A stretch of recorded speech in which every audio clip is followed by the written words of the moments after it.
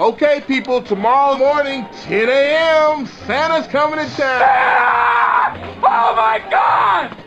Santa here? I know him. Talk is Jericho, baby. Talk is Jericho. Talk is Jericho, mama. Talk is me. Ho, ho, ho. Merry Christmas. Welcome to Talk is Jericho holiday episode. I got a bag full of treats in the form of a fan question and answer question asked by you guys from the Jericho Cruise, which might as well have been 100 years ago. It was only back in January. But of course, to kick it off, we've got the one and only, the Duff McKagan joke of the week. Good Jericho, Duff McKagan calling you. Hey, listen, you know what you call a gorilla wearing earmuffs? Well, anything. He can't hear you. Thank you very much. Goodbye. You know what you call a gorilla wearing Christmas earmuffs? Anything. He can't hear you. There you go. That's the Christmas version of that joke. But Duff's still spreading the holiday cheer with his joke of the week. Merry Christmas to Duff and his family, his lovely wife Susan and his daughters. Hope Santa brought them everything on their lists. Hope Santa was good to all of you as well. And let's keep the holiday festivities going with a special fan question and answer. This is recorded live on the Jericho Cruise this past January, like I said. And if you come out on the triple whammy with us next October, you can come to the question and answer in person. It's always a lot of fun. Remember, the triple whammy is sold out, but you can get on the wait list. Just go to ChrisJerichoCruise.com. All right, I got a lot of great questions that cover everything from AEW to WCW to the Festival of Friendship to Fozzy. Comedian and Talk is Jericho alumni Craig Gass served as the host. We're going to let him take it away. But first, since it is Christmas, let's kick it off with my favorite Christmas carol, Father Christmas by Chris Jericho and the Christmas Elves. Crank it up, Christmas Elves!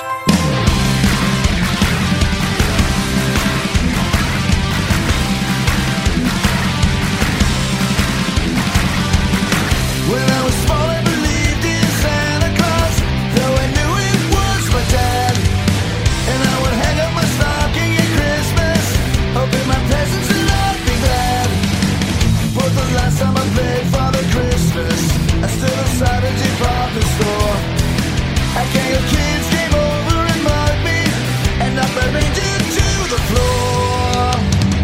They said, Father Christmas, give us some money. Don't mess around with those silly toys. We'll beat you up if you don't hand it over. We want your bread, so we'll make us annoyed.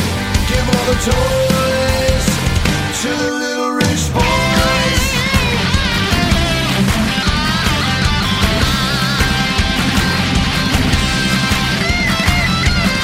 Don't give my brother a Stone Cold t-shirt. Don't give my sister a cuddly toy. We don't want a jigsaw Monopoly money. We only want the real McCoy. Father Christmas, give us some money. We'll beat you up if you make us annoyed. Father Christmas, give us some money. Don't mess around with those silly toys. I'll give my daddy a job 'cause he needs one. He's got a lot of mouths to feed. But if you got one, I'll have a machine gun, so I can scare all the kids on the street. Father Christmas, give us some money. We got no time for your silly toys. We'll beat you up if you don't hand it over. We want your bread, so don't make us annoyed. Give all the toys to the little rich boys.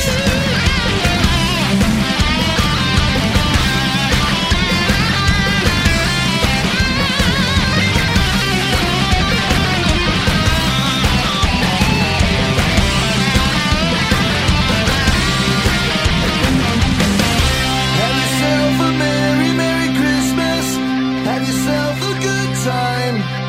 But remember the kids who got nothing while you're drinking down your wine.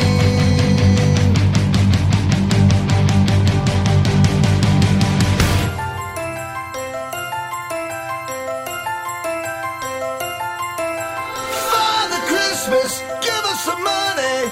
We got no time for your silly toys. Father Christmas, please hand it over. We'll beat you up, so don't make us annoyed. Father Christmas, give us some money. Don't mess around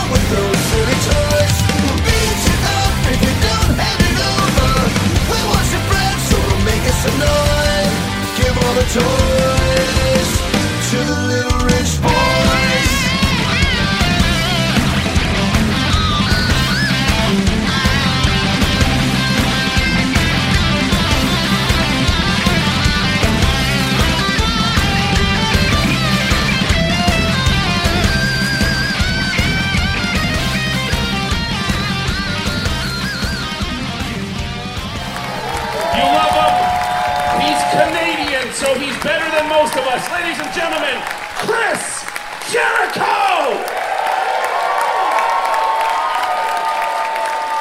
Let's just dive in and let's get your questions. First person, what is your name and where are you from? No pressure. Hello. No My pressure at name's all. Everyone's watching you. Yeah, hi. What is your name and where are you from? So my name's Sheree Adams, and I am from Tri-Cities, Washington. So Tri-Cities, Washington. State. I know it well. Yeah. Now, here's what you got to keep the tradition going. What's the name of the comedy club there? There's two of them.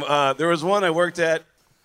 There was Jokers, which is in a casino. Yeah. And the one that closed down that I used to work at, they closed down because the bouncer killed an audience member. That's a true story.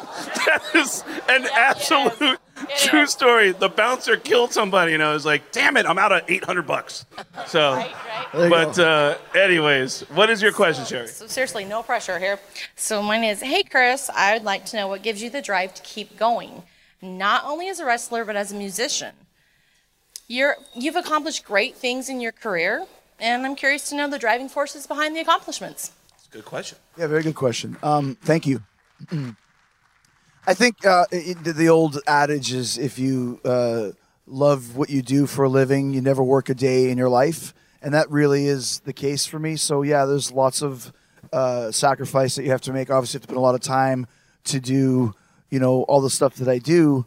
But this is what I love to do. I grew up wanting to be in a rock band. I grew up wanting to be a wrestler. And people sometimes go, if you had to choose between the two, I don't have to choose. I get to do both.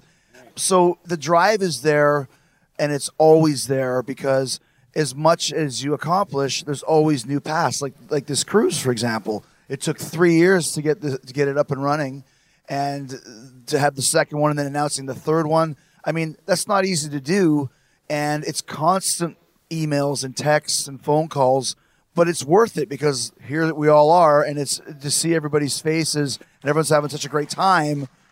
That's the payoff. So that's where the drive comes from, is knowing that I take great responsibility in knowing I have a huge fan base that it's always waiting for something for me to do, something cool for me to do, and getting a chance to enjoy that with me.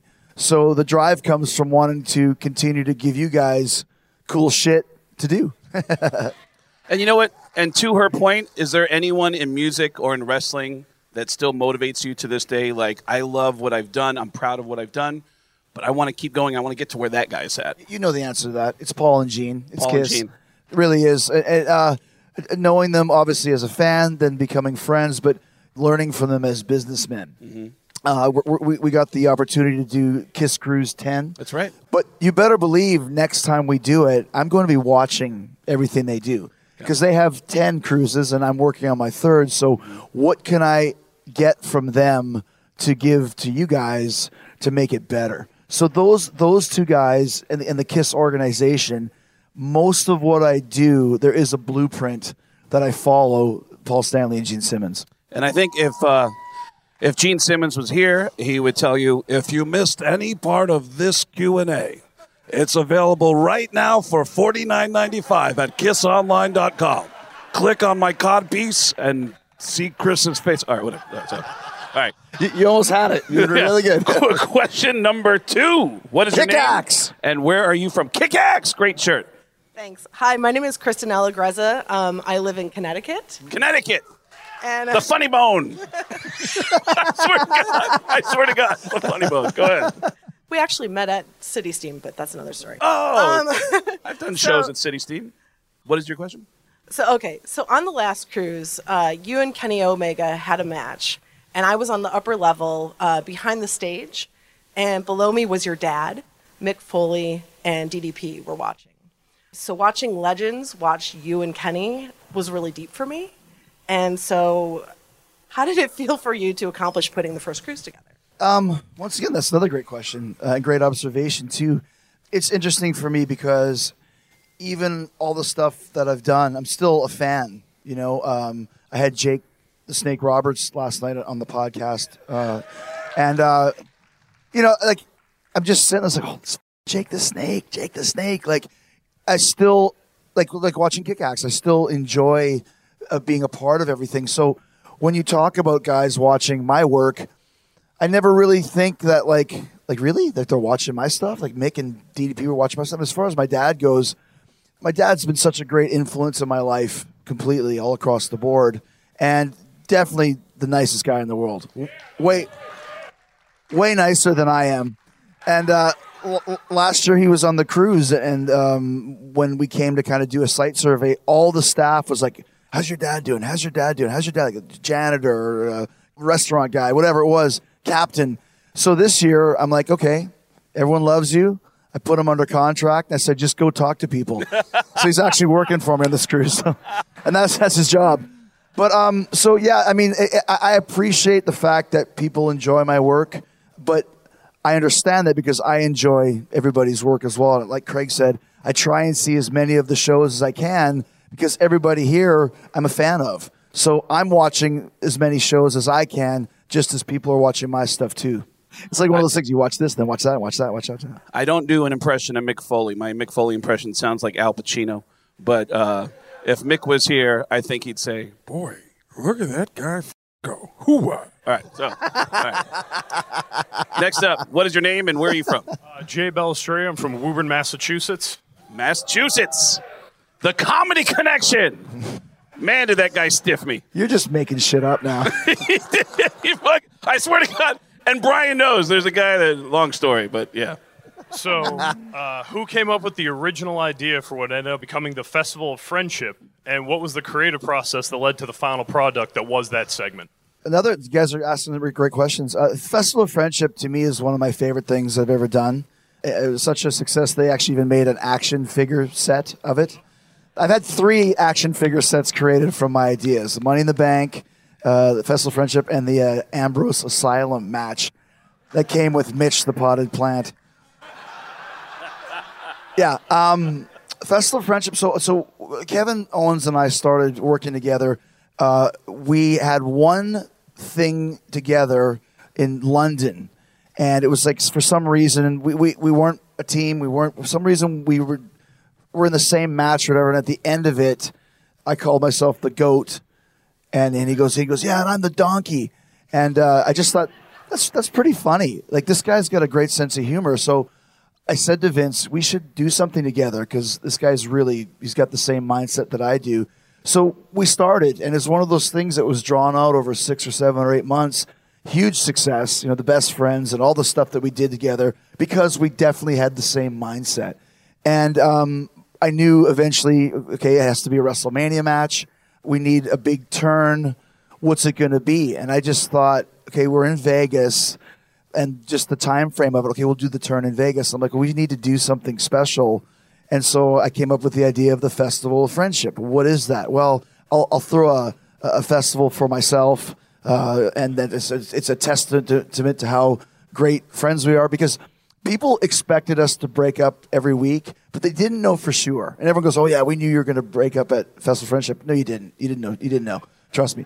So the idea, what I wanted was a segment that went from a David Lee Roth video to the Red Wedding from Game of Thrones. Nice.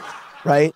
And if you watch back, it starts off with the Roth video, the hat and the wow, sparkly jackets, and actually had the fedora that was blinking. And I wanted showgirls, and we'll have a friendship, the magician, who actually was the terrible magician, but he was there.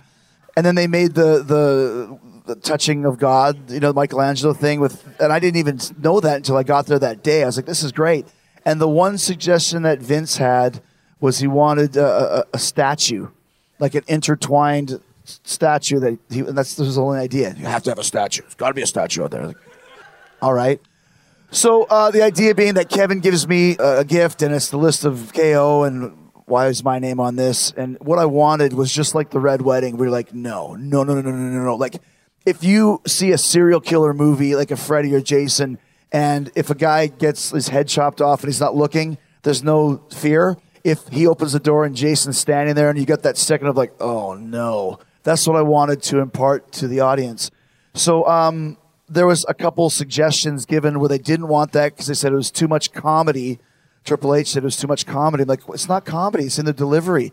He didn't like it, and Vince wasn't there, so they were going to change it. I'm like, you're changing it. No way, man. Me and Vince already discussed this. And he's like, well, Vince is on a plane. It's like, I got his number. I texted him, and Vince's like, no, you do the way that we discussed.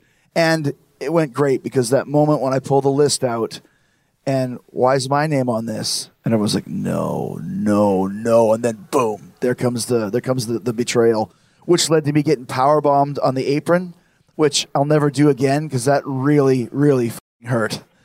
So you won't see me do that ever again. But it was just a great segment, and it led to an amazing turn and one of my favorite pieces of work for sure from that time frame.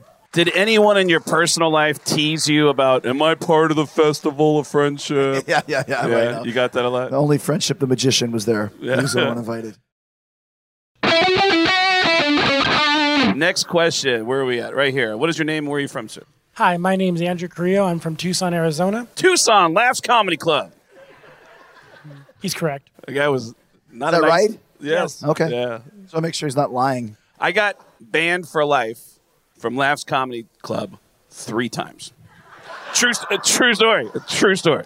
Banned for life 3 times. So your next 2 reincarnations, you can't work there. Yeah, it was weird. It was kind of like, you know what? You're selling tickets. Come back. Get out of here. It's a good one. I'll tell it tomorrow night at Spinnaker. My question is, Chris, as a talented wrestler and musician, you have taken the entertainment industry by storm. If you were given a chance to star in a major Hollywood production, what kind of movie and character would interest you? This guy's named Frank Turner or something, whatever my character's name was. It's interesting because I'm at the point right now where I'm really interested in doing some more stuff. I was in Jay and Silent Bob Reboot, which went really good. It was awesome. And actually, I've done 2 movies with Kevin Smith. One that hasn't come out yet, but he's really good at writing roles for me that are different from the norm. The one that hasn't come out yet, I play like this crazy killer type guy. And then Jay and Silent Bob, I was the head of the Ku Klux Klan, which is actually pretty funny because we were filming that in New Orleans under, like in a big kind of construction area with a big bridge, like an overpass, probably about 500 feet away or a little bit longer, maybe a mile away. And we're getting ready to film this scene, and it's the KKK. It's me and like literally 15 guys in white things, and we're filming, and there's a cross that in the movie's on fire, but in filming it was just pulsating with orange light. And I'm like, what are people thinking when they're driving by this right now? There's a Klans meeting. We can either get shot or someone's going to come join us. This isn't good. Either one's not good. But I like that. So, like, what kind of Hollywood role? Listen, if someone calls me with anything at this point, I thought it was cool, I would do it. But I like stuff that's outside of the box, which you wouldn't really expect Chris Jericho to play. So my goal or dream or ultimate role would be something that you don't even know it's me. Like, you don't expect Jericho to be doing this. So that's kind of what I would look for. I'd like to see you in a Tarantino movie. Oh, I'd love that, man. I would love that. Pulp Fiction 2. I kept this championship belt in the only place it would fit. In my ass. Next question. What's your name? Where are you from? My name is Craig DeCruz. I'm from Calgary, Alberta, Canada. Nice. Calgary. I did a comedy. I don't know what that bar was. I did a show next to the Stampede. What's the Calgary? What? It was Yuck Yucks. Yuck Yucks. Yeah, Yuck Yucks. And it was near the Stampede. And I remember hearing horrible stories about Stampede. While I was out there. What is your question, sir? My question is, Chris, what's the hardest part about moving away from a sure thing like WWE and moving to an upstart like AEW? Great question. Yeah, and like you said, the hardest part is also the reason why I wanted to leave. It is a sure thing. But I know kind of what I would be doing there. I know where I would kind of fit into the landscape. Like, for example, going back to the Kevin Owens thing, the original idea was for me and Kevin to be in the main event of WrestleMania and for me to win the title. And then Goldberg was working with Brock, and Brock decided he wanted to work with Goldberg, so they put that on last. And then they put us second. And I'm like, a whole year with this amazing angle and you're putting us on second? That tells me right there it's time to go. Because if you're on second, it's not good. So when the concept of AEW came up, it was a big uncertainty at first because so many people over the years are going to start their own company. But you need 3 things to really start a company and really make a go of it. You need money and lots of it, which the Khan family has. you need a TV deal and a good one, which we were able to get on TNT. And most importantly, you need 6 to 8 main event level guys to build the company around.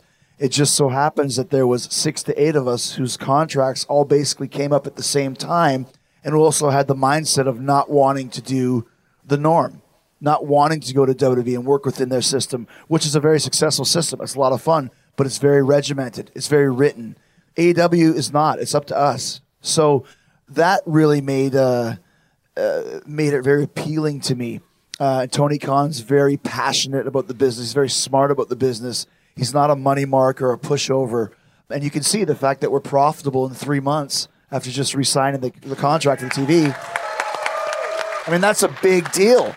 So I thought I can really cement my legacy if I can go to this new company as the face of it at the beginning, and if we can make a go of it and change the wrestling business for the better, give guys more places to work, give fans more option, create more revenue, then suddenly Chris Jericho's thought of it completely differently than I ever was before. So that really appealed to me more than anything was you're taking a risk. But like you mentioned in your earlier question about the drive to do that and to take a risk and bet on myself was too much to resist.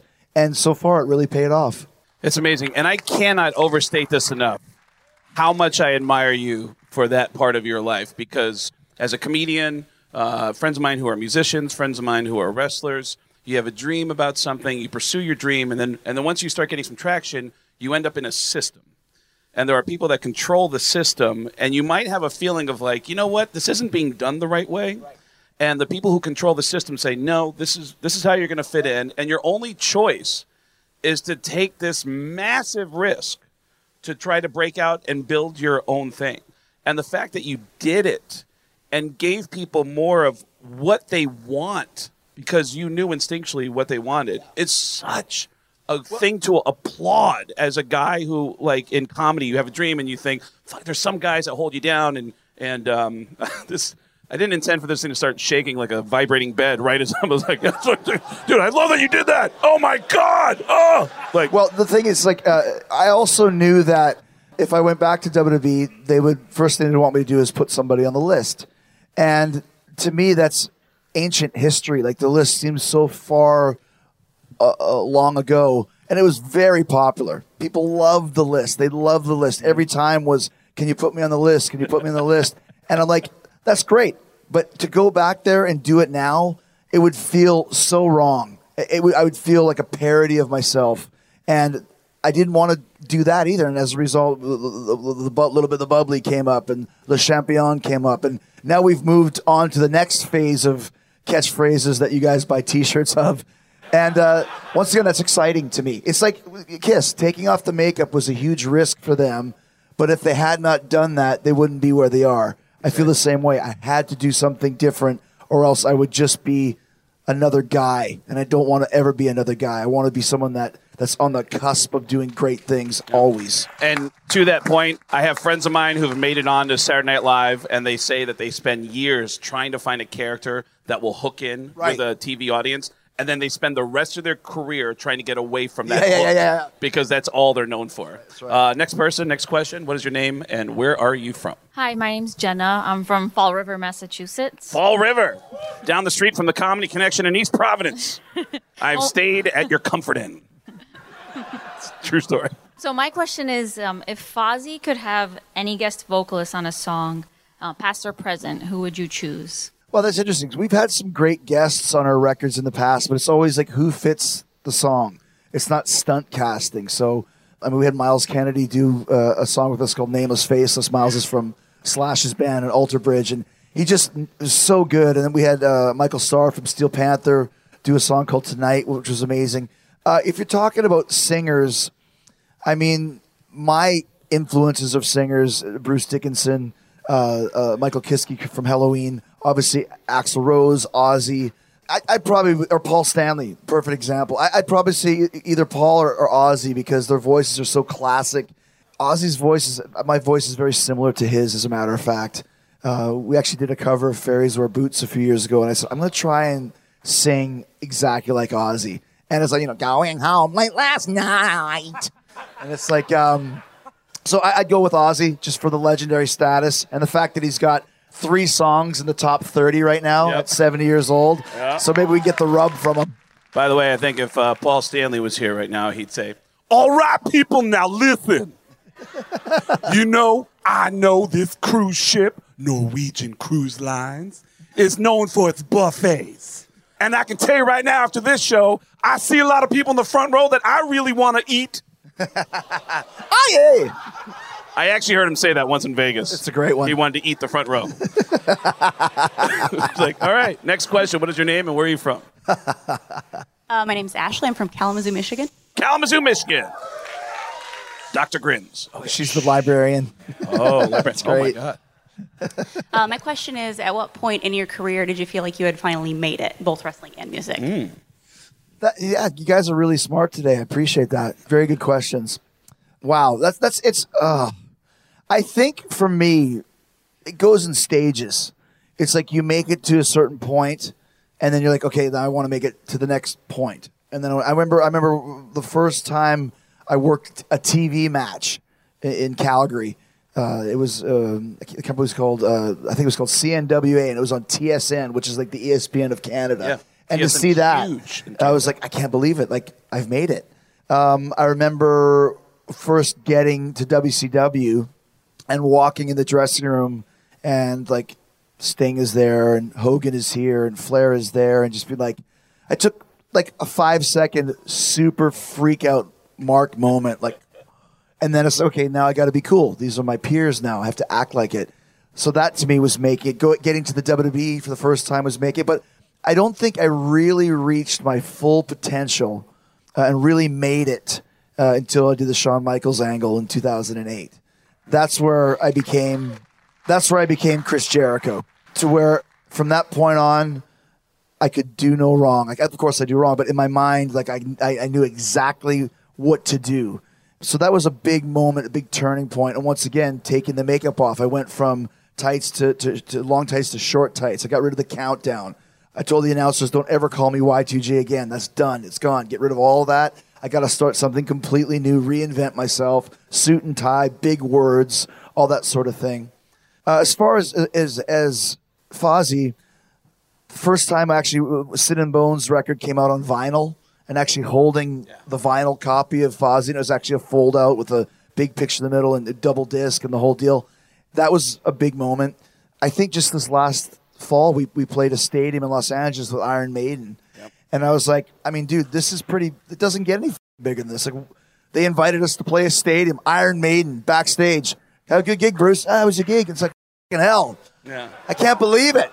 And then also, too, when Judas went to number 5, Judas becoming a hit single, like a legit hit single that they play like in hockey games and that sort of thing. That was another one where, like, when you hear your song on the radio, which we've heard before, but when you hear your song on the radio and people are playing it, and like I said, the Washington Capitals game the other day, they're playing Judas. We went to the Vikings game last year. They played Burn Me Out. Like, they don't know I'm there. They're just playing it. That makes you feel like you accomplished something. I have a question related to that. There are benchmarks where you go, holy shit, I'm making it. I've succeeded. I'm with my peers, or my album's on the charts. I'm holding the album. There's those benchmarks. But what I think is interesting, people who aren't nice to you, who with success start being nice to you, was there anyone who was a flaming asshole to you that started being nice to you? You know, it's funny because in WCW, and all the guys will tell you this, it was such a volatile atmosphere. Like the other day, we were sitting up here with Bischoff, Hall, DDP, and Booker. All of those guys had their moments where they weren't very cool back in that time frame. Yeah, but it wasn't. Wow. It wasn't their fault. If they were here, they would tell you. Big Show was a dick. Now he's one of my best friends in the business. And a sweetheart of a guy. Wow. But just being in that atmosphere. Bischoff, too. Bischoff is such a great guy. He wasn't great then because there was a lot of pressure, a lot of machinations and underhanded things going on, stabbing in the backs and politics.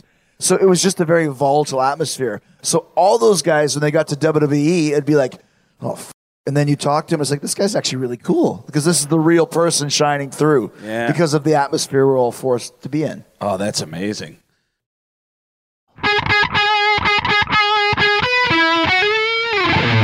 Next up, what is your name and where are you from? Hi, I'm Rachel. I'm from Baton Rouge, Louisiana. Go Baton Tigers. Rouge. There's a funny bone in Baton Rouge. My question for Chris is, what's something new, surprising, or interesting you learned when helping get AEW off the ground? Wow. I think all of us are learning on the fly on how to do a weekly television show. It's something that if you look on the roster, only a few of us had been through it. Myself, Cody, Dustin, Moxley. A weekly TV show is a lot different from having a pay-per-view and then 3 months later having all in, all out. That's great, but do it every week. And I'm really pleasantly surprised with how well everybody's doing.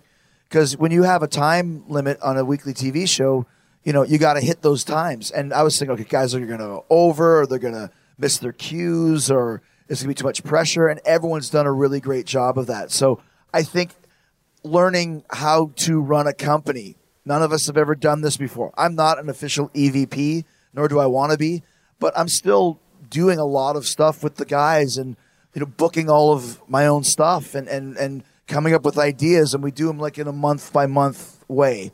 So it's hard. Like, sit down, like, well, what am I going to do for the next month? Well, what do you want to do, Chris? It's like, before WWE, they would tell you, here's what you're going to do, and you would give maybe suggestions here and there, depending on what Vince wanted you to do. But this is literally uncharted waters. So I think learning just how to do it out of the ring and all of the corporate stuff involved, once again, you realize just how much work goes into all these different things. So we're learning on the fly, but it's been a lot of fun. Great question. I was curious about that too. Next question. What is your name? Where are you from? My name's Mike from Warsaw, Indiana.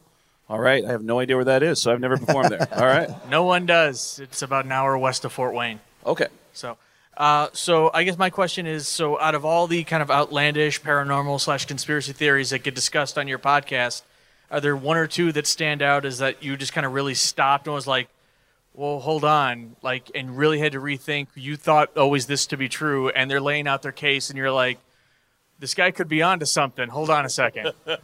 It's interesting to me. You just mentioned Flat Earth. There's a guy who's been on 3 times named David Weiss, and he's a staunch Flat Earther. Like, there's no debate. And any question you give him, whatever, some of the answers are really stretching, but there's a lot of stuff that he says that makes sense. I'm not a Flat Earther, but listening to him talk, you're like, I could see how people would be. Yeah. And I appreciate that. Like I said, like, to me, my podcast is a forum for anybody to come on and tell their beliefs. And if you believe it, great. If you don't, great. Some people get so angry at me. Why would you have this Flat Earther? Well, just don't listen. Why would you have Donald Trump Jr. on? Well, then just don't listen.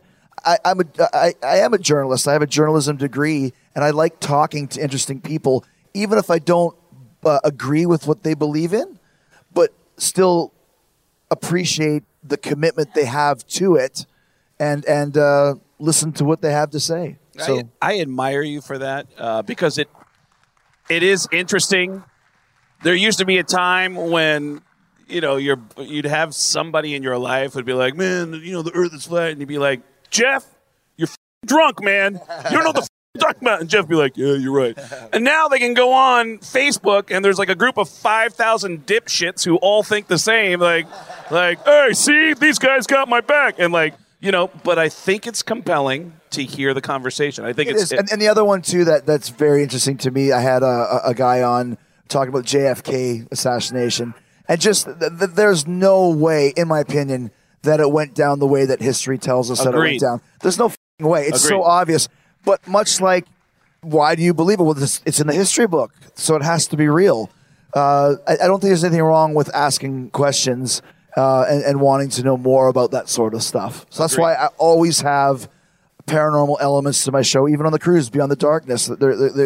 Those guys know their stuff. So it's another part of Chris Jericho that really appeals to me, that I very much am interested in and always have been. Great question, man. Really great question. Next up, what is your name? Where are you from, sir? My name is John Howell. I'm from Lincoln, Nebraska. All right, Lincoln, Nebraska. I don't think I've ever... I know there's a lot of meth there, but I don't... Like I have friends who, I'm not saying I'm just my friends. I know a lot of f***ed up people. All right, go ahead. I'm not judging you. What comes to mind first when thinking of your favorite and least favorite matches when you were in the WCW?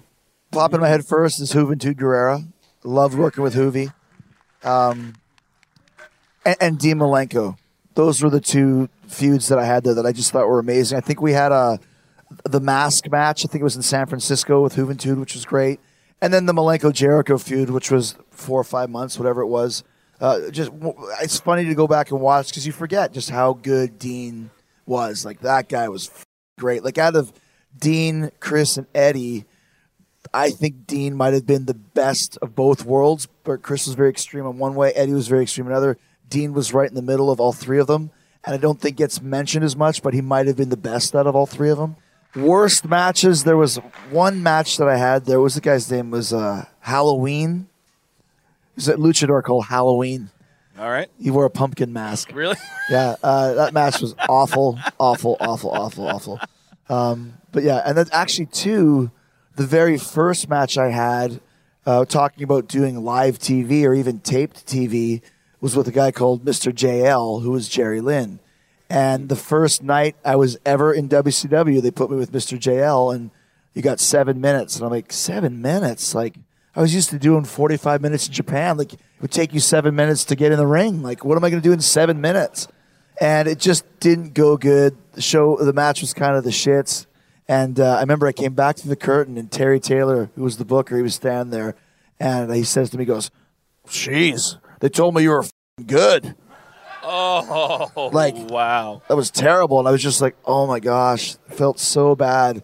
And so, and I got a talking to from Regal and Benoit. And it's like, what's the matter? Come on, you can't do this. You got to be better than that. And I just like so much pressure because it was my first time. I thought, I worked so long to get onto TV and be in the United States and be in WCW. My first night in, I did it up. I'm never going to do the shot again. And so they put me with a guy the next night. His name was The Gambler. I'll never forget. He came to the ring like Kenny Rogers, yeah, like Maverick, like Mel Gibson Maverick, like a steamboat gambler from the 1930s or whatever. He walked the ring with cards, I got cards, and we just went out there and I just said, dude, I don't know what to do. I don't know what I'm doing. This is 6 years in. I'd been champion around the world, but you get a little bit of second guessing yourself, and you get into your own head. You start to lose your confidence, and that's the worst thing that can happen, because when you lose your confidence, you're f***ed. So Gambler took me through, and when we had, I think it was just a basic match on a Saturday night taping, 5 minutes or whatever it was, and it was a good match, serviceable match. I showed my stuff, and I came through, and they were like, that's more like it. That's more like it. So I always thank the Gambler for helping me at that time frame, because if he wasn't good and we had another shitty match, I might not be here right now. Wow. That's Thanks, heavy. Gambler. Thank you to the Gambler. Great question. Next up, what is your name and where are you from? I'm Jose from Vancouver, Washington. Vancouver, Washington.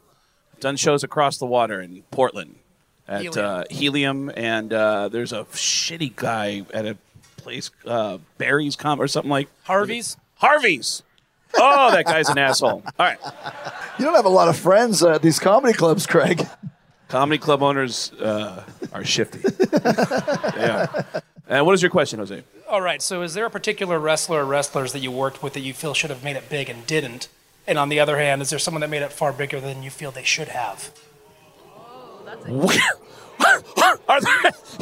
asking, are there any wrestlers right now that shouldn't be as big as they are? What balls you have, sir? What was your last name, Jose? Huevos? Who sucks, Chris? Tell us the truth. Terrible question. But what are your thoughts, Chris? It's interesting to say, like, who made it further than they should have. And I could never give you an answer for that, because to me, I mean, you're talking from a work rate standpoint, that sort of a thing. Maybe some guys weren't good workers. Like, let's say the Ultimate Warrior, not a great worker, but he had such a connection with the audience. Mm-hmm. So you might sit back and go, well, that guy never had a great match in his life, although he did with Hogan. But you could say figuratively, he never had a great match in his life. It doesn't really matter. All that matters is that he had the connection with the audience, and drew money and became very popular. So anybody that ever made it, they made it for a reason. Maybe you get over pushed, but if you're not good enough, that push won't stick and you're not going to last. So as far as guys that were really good that should have been bigger, well, one of them is Jake Hager with us in AEW right now. He's one of the reasons why I recruited him to come, because he's very, very good. And once again, just got slapped with whatever brush Vince didn't see in him anymore and never really gave him his due. So I'm really looking forward to having him expand his role in AEW and become bigger, because he's very talented. That's really like other guys that should have made it bigger. There's a guy in AEW right now that we're just starting to debut called Dr. Luther that I worked with years ago from Canada. Just like Kick-Axe, just never got the shot, never got the rub, never had the chance. So we're giving him a chance in AEW because I believe he can do something for us because I know how talented he is. So sometimes there's guys that just don't really connect or don't get the opportunities that they deserve from their raw talent. A guy like Ultimo Dragon, I think, could have been bigger in the States. One of the best workers I was ever in the ring with. A great gimmick, very marketable. I think the only problem with Dragon is that he was in the business at the same time that Mysterio came in. And, there's only one masked guy. That's how companies look at it. And it's hard to be a masked guy when you're in a company with the greatest masked man of all time who's at the peak of his physical abilities. So there's a guy called Negro Casas in Mexico who is like the Ric Flair of Mexico. He's a genius. He's one of the best I've ever been in the ring with. Obviously, people don't know him in this country because he never came to the States. But you find different guys in different pockets around the world. I just worked with Tanahashi at the Tokyo Dome a couple weeks ago. Yeah, thank you. I have to say I really admire your finesse in answering that question and answering that question thoughtfully, because what a bombshell of a question. It almost makes me wish I had somebody more insensitive sitting here like Iron Sheik. Like who do you think shouldn't have made it? Hulk Hogan, I f*** you in the ass. Like, what a finishing move. Like, anyways. We got 5 questions left. Sorry. In about 10 minutes. It's because I talked about people in the ass. What's up? Name's Maurer, Jake Maurer, from Umatilla, Oregon, but currently stationed at Holloman Air Force Base. Oh, right on. Thank you for your service, Jake. You're a man of many faces, a rock star, an actor, a pro wrestler extraordinaire, and most of all, a family man. How do you keep each persona in check? How do you divide your time between rehearsals, gym/training, and being with family? And more importantly, do you still think Bryan Adams is okay? Do I still think what? Do you still think Bryan Adams is okay? Bryan Adams? I'll tell the story in a second. That's another great question. The balance is that when I'm home, I try and do everything I can with my family, with my wife and my kids. Sometimes the work bleeds over into that time as well. But I think it's the priorities, and it's the way that it should be. So, I'm up early. I go to bed late with them, whatever they need done, and try and do the best I can to just be dad. You know what I mean? That's why it's cool to have my family on this cruise ship, because they actually go, oh, this guy's actually pretty cool. He does stuff. But I think you have to put that first and foremost. And if you have a good family life, then good things will happen.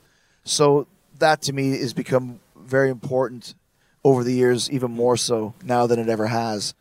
And also, too, I'm also running Chris Jericho Industries. So there's a lot of stuff that has to be done because I have good people working with me, not for me, with me. Nobody works for me. They work with me. And we're a team. And whether it's my partner for the cruise or manager of Fozzy or working with Rich and Fozzy or working with the AEW guys or with Tony Khan or all those people, I don't try and do everything because I can't. I don't know how to do stuff. I focus on what I do best and then work with people who can pick up the slack and help me. Like the cruise, if I put 1,000 hours in it, 6-man and Mark Willis, my partner, put 2,000 hours in it. And that's the way it has to be because I don't know any of this stuff. All I have is an idea and to do the creative side. So I think all of those things, you have to focus on that and know when to delegate responsibility and what the priorities are of what you're trying to accomplish. The Brian Adams story is when I was about 14 years old. I went to, there used to be like a career symposium where you'd go and they would have all these people saying, if you want to become a pharmacist, here's what you have to do. So like you go, oh, maybe one of these. And they had the City Vision was the video show, the big rock and roll video show. And the guy, Terry Klassen was the host. And we were all standing around, because when you're a kid, to be on TV is a big deal. Of course. So everyone's fighting to the front to try and be on City Vision with Terry Klassen. And they said, coming up next, we got Brian Adams. Do you like Brian Adams? He goes, what's your name? I go, like a teenager, just an ass. What's your name? Chris. Do you like Brian? A brooding teenager? Yeah. Do you like Brian Adams? He's okay. But here's why I went wrong. In 1984, if you're a heavy metal guy, you can't like Brian Adams. Oh. It's a sin. So the fact that I said Brian Adams was okay got me many beatings from the heavy metal bullies. You like Brian Adams, huh? No, I was just saying it because I was on TV. Bullshit. He sucks. Pussy. So, yeah, he's okay. Did you ever tell Brian Adams that story? I've never met him, but I will. Oh, that is a great story. All right, next question. What is your name? Where are you from? Josh McGee from Louisville, Kentucky. All right, Louisville, the Comedy Caravan. That's a little awkward because you said you don't have to answer this question, but if you woke up tomorrow and had to choose between wrestler, musician, or another career path, what would you choose and why? Well, like I said, the cool thing about it is that I never have to choose it because I get to do both and work very hard to do both. And that's, to me, like all of this other stuff is such a bonus because, like, once I made it in wrestling and then once Fozzy made it, now you're unstoppable because you had these two dreams that are both so seemingly impossible to do, but I did it. So once you get that, once again, confidence is the word. Once you get that confidence of like, okay, so the wrestling thing, did it. Rock and roll, did it. What should I try next? And I'm probably going to make it work because you have that confidence. Let's do a cruise. How do we do that? I don't know. That's once again, that's not my responsibility. That's yours. Find out, call Cruises R Us and find out how you get a cruise going. I don't know what to do. You know, I just booked the shit. The other day I saw Paul Stanley sells Puma shoes, but now he's got a whole sweatsuits and shirts and jackets. I'm like, I need a clothing line. So Paul Stanley's doing it. I want to do it. I'll call it Painmaker brand clothes, right? And I called my manager, said I need to get a clothing line. He's like, okay. I said, so find me a place to get a clothing line. That's your job this week. Came back, Championship Sports is interested in a clothing line. There you go. That's how you make it happen. So just come up with ideas, work with good people that can help you figure it out, and just do it. Wow. That's amazing. Amazing and inspiring. Very inspiring. Next question. What is your name? Where are you from? I'm Tim from Tillamook, Oregon. All right. Not only are you one of the best at reinvention, you're not only reinventing Chris Jericho, but you also end up with a new finisher as well. What's the mindset going into that kind of change / reinvention? David Bowie is another huge influence of mine because he always reinvented himself. Every record was different from the last. The Beatles too, but the Beatles had such a short career. They were great at it as well. But Bowie, you're talking 40 years, and he's Ziggy Stardust, and he's Aladdin Sane, he's the Thin White Duke, and he's Tin Machine, and he's Black Star, and like all of this stuff where it always made it exciting. It wasn't the same. He didn't look the same. He didn't sound the same, but he still sounded like David Bowie. So I always, early on, like the theme of this that you're hearing from the last hours, I don't like doing the same stuff. When it starts feeling like it's getting stale, I want to take a left turn and reinvent and keep it good because it keeps me creatively stimulated and it keeps the fan base interested in what I'm doing. So it's very important. And it's a risk. Sometimes you're taking all of these like hit songs, shall we say, and putting them aside and trying to create new stuff. But if you can do it and it works, then just like the Painmaker, for example, I was in Japan. I worked Kenny Omega at the Tokyo Dome, and I was wearing the List guy costume, light up jacket, and this. But the vibe I had was more mean. I was more like I want to beat the shit out of this guy. Like just had a different mindset. So the next time I had a match, I can't go back with a light up jacket and scarf. It just doesn't fit. What if I feel like a killer, like a serial killer. What would a serial killer like if a serial killer was a wrestler? What would he look like? You know, and maybe there's a hat there, like a Jack the Ripper type thing, and Maybe I'll put some paint on. I don't know why, but I'll put some paint there. And I'll put some paint there. It kind of looks like Alice Cooper. What if I put some here? Let me put some makeup or some lipstick on, but I'll smear it at the bottom. That looks like a serial killer, like some guy from a movie. You know what I mean? And I walk out of the dressing room, and I'm just waiting for someone to laugh or someone to go, what are you doing? But I walked out, and nobody said a word. It's Japan. It's just another weird American guy. And lo and behold, it worked. There's the Painmaker, created this whole new persona that I can now go to at certain times. Like when I work Darby Allin, he wears paint. It's a street fight. Well, I'll be the Painmaker. I'll bust him out from time to time when it feels right. And that's the reinvention. Are there any finishing moves that you've come up with that just never got off the ground? It just didn't translate? There's been a few, but like you talk about the Judas effect, I've been doing a lot of MMA training just for a workout, not to fight anybody, but the spinning elbow. Everybody would know, like, no one really knows what it feels like to take a suplex from the top rope or a body slam, but everyone knows what it's like to get punched in the face or an elbow in the face. Like, that's going to hurt. That's going to knock somebody out. So it's very easy to do. I can do it to anybody, and it's believable. Not finishing moves per se. There's been a couple moves that didn't work, but catchphrases were some. Like the two that I thought were going to be massive that just bombed. One was Razzle Dazzle. I thought Razzle Dazzle, make shirts and sell Razzle Dazzle dolls, and like bombed. Nobody cared. Nobody gave a shit. And the other one was going to be like get it, got it, good, except for the crowd chants it with me. Get it, got it, good. Get it, good. See, I just could never figure out how to do that. So maybe next time I ever say it, if you guys are there, please repeat after me. If there's any wrestlers here in the crowd tonight, I have an idea for a finishing move called the Dutch Oven. I think it'd be hilarious. You got the Dutch Oven! Like, oh, you asshole. All right. Next up, what is your name and where are you from? We're down to the last two. Yeah, I'm Adam from El Paso, Texas. El Paso, the comic strip. You got it. And Grandy's. Oh, I love those rolls. Oh, yeah, cinnamon. Chico's Tacos. Yeah. Yeah, that could be deadly. That could be the Dutch Oven beginning, Yeah. So when wrestling and training, you can come across instances where risk of injury can really escalate. Stiff workers, overeager workers, inexperienced workers. What are one or two of the best ways you would use to protect yourself? Protect myself. When training or working?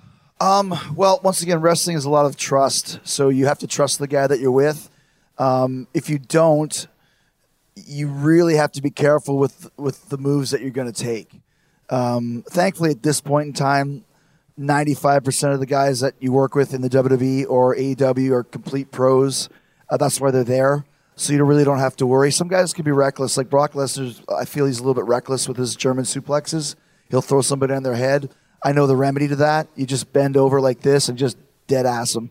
Don't jump. Don't do anything. And that way you're always going to land on your back. But you got to know that. Most guys will just take it. You see them land on their head constantly. So you just have to be careful in knowing your opponent, and if there's something that doesn't feel right, it feels it's not going to work or a little dangerous, then don't even try.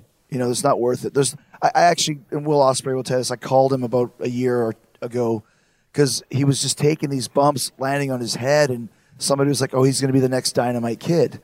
And I called him. I said, they're saying you're going to be the next Dynamite Kid. Is that what you want? I want you to be the next Chris Jericho and wrestle at the highest of levels until you're 49 or beyond.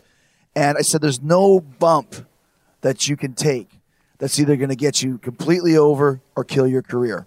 If it's dangerous, don't do it. No one's going to notice. They're not going to see it. Stop taking these chances on these bumps that don't mean anything and don't matter. So that's my biggest advice to some of the guys that are still learning. Don't take a chance when it's not worth it. Don't land on Don't land on your head. Don't. It's not. Your head is not to be landed on. It's So that type of advice I give, and thankfully I don't have to worry about guys that are careless because everybody is a pro and are there for that reason. Great question, man. That was a great question.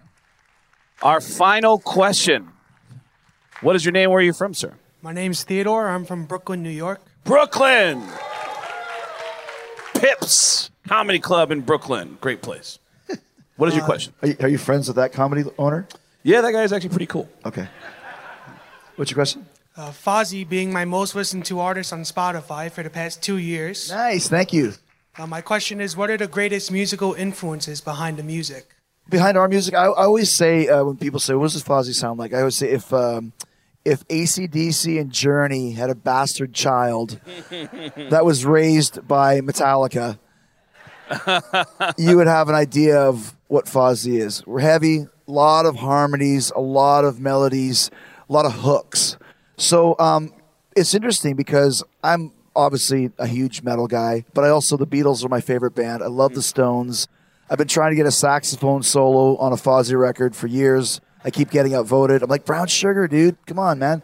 But Rich, my partner, and he writes the songs with Johnny Anders, our producer. Rich is a big 70s guy. Styx, Foreigner. He loves Michael Jackson. He loves funk and Kool and the Gang and the yacht rock player and Baby Come Back, like that sort of stuff. And you can always hear there's a real groove to Fozzy and a real groove to Rich Ward's playing that comes from that funk element. He's a big new wave guy. You guys are going to love the cover set that we do tonight. We've got a lot of cool stuff in that vein. But I think that's one of the reasons why our band appeals and is starting to grow, because it does have a little bit different vibe than what's going on right now. And we also very much believe in having a great time on stage. We want to be Van Halen from 1979, where we don't have pyro and we don't have spiders coming down from the ceiling or big dragons or whatever. We are the show, and you are the show. That's why a Fozzy show is very interactive. There's a lot of participation. If you guys were there the other day, singing along with us, chanting the names, all that sort of stuff, we expect that and we evoke it because that means people are having a good time. So all of those influence our performances, and musically, there's a fun to it as well. So I think it has put us in a different category than the norm of what's going on right now, which is why we've been able to grow. Because if you're not doing something different, you'll never really get to the next stage. You have to do something unique and original. And I think we've figured that over the next last couple albums. That was a great question. And again, I've done, I think, over a half dozen cruises now. This cruise has the best energy. It's so interactive. Everybody has so much fun, and it's so playful. I will always remember leaving that or that boat behind us that was taking off while the match was going on, and everybody chanting, "F that ship! F that ship!" And the people on that boat just going by going, like, oh, that was the best. And you really have put together something that when everybody comes together, it becomes, the sum is bigger than the parts. It's been an amazing trip. Thank you for coming in and hanging out and taking questions. Thank you for helping to put together what has been an amazing vacation. And one more time, let's hear it for Chris Jericho, everybody.